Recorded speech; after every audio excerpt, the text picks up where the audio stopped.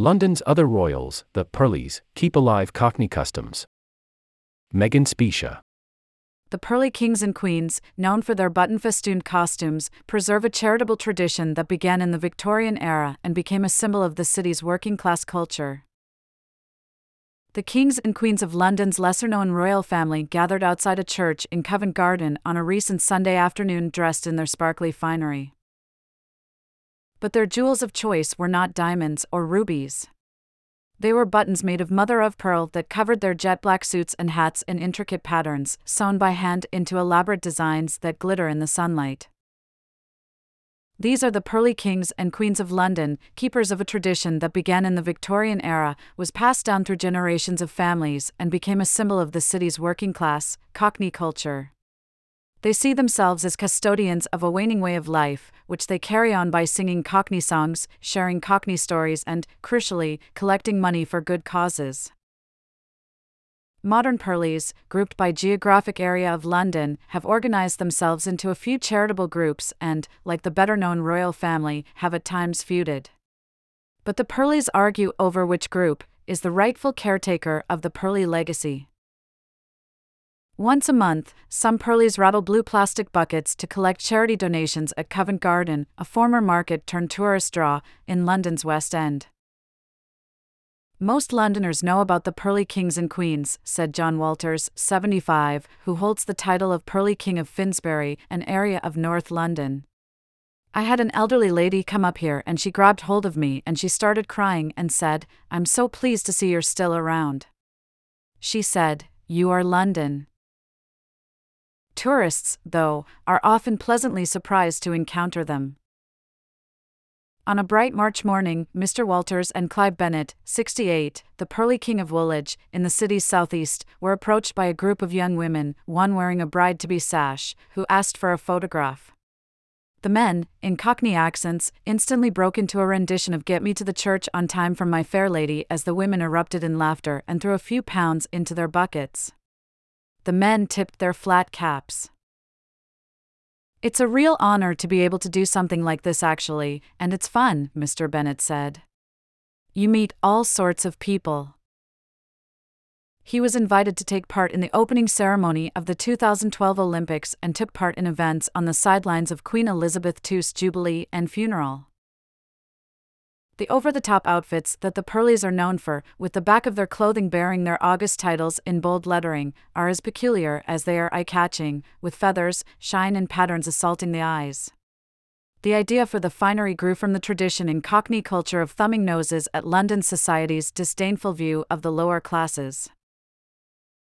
For Mr. Bennett, and many others, being a Pearly is a family affair. His wife, Kim, 66, is a Pearly queen and his daughter and grandchildren take part in fundraising events, as well, under the title of Pearly Princesses and Princes. Like most royal families, Pearlies typically inherit their titles or marry into the tradition. But others, like the Bennets, have been invited in because of their commitment to community work and charity. "Today, there is a need for us now more than ever," Ms. Bennett said, as she pointed to the inflationary pressures on many local communities. Henry Croft, an orphan and a London street sweeper, is considered the first Pearly king. In the late 1870s, he became known for covering his clothing with mother-of-pearl buttons to draw attention as he collected money for hospitals and orphanages. Mr. Croft was said to have taken his fashion inspiration from costermongers, who were roving traders selling fruit, vegetables, fish and produce on the streets of East London, a working-class area that developed its own distinct accent and vocabulary riddled with rhyming slang, known as Cockney.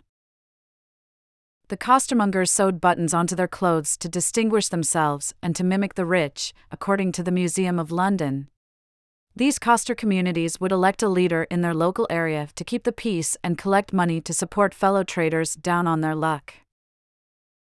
"If someone's fruit went off, or the donkey was ill, or something like that," said Mr. Bennett, describing how the costermongers would have a sing-along and pass around a bucket for donations. "I think that's where Henry Croft got his whole ethos from." But Mr. Croft took his Pearly suits and generosity to a new level, putting on his dazzling button suit as he gathered money for the poor and the sick. Others soon joined him. At the time of Mr. Croft's funeral in 1930, dozens of Pearlies from across London joined the cortege to honor him, decked out in their button glory. While London lore holds that to be a true Cockney, a person must be born within earshot of Bow Bells, which ring from St. Mary le Bow Church, in East London, Pearly titles are now held by people from communities across all of London's boroughs. While some Pearly traditions have shifted, the rules on the buttons themselves have stayed consistent. They must be true mother of pearl, not imitation. Generally, they are passed down through families.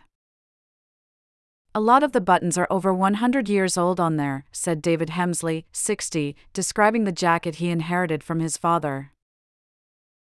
In Covent Garden, after a few hours of cheekily delivering rhyming Cockney slang to curious crowds and singing old tunes with gusto while collecting donations, the Pearlies make their way into the nearby St. Paul's Church to hold their monthly meeting.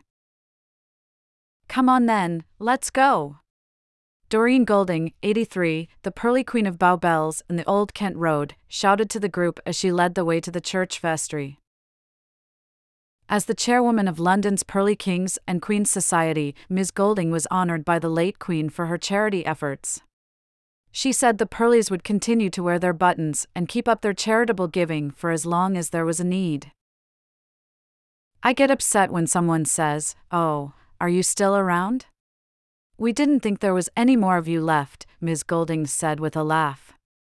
"And I think, now hang on, open your bloody eyes and look, we are here."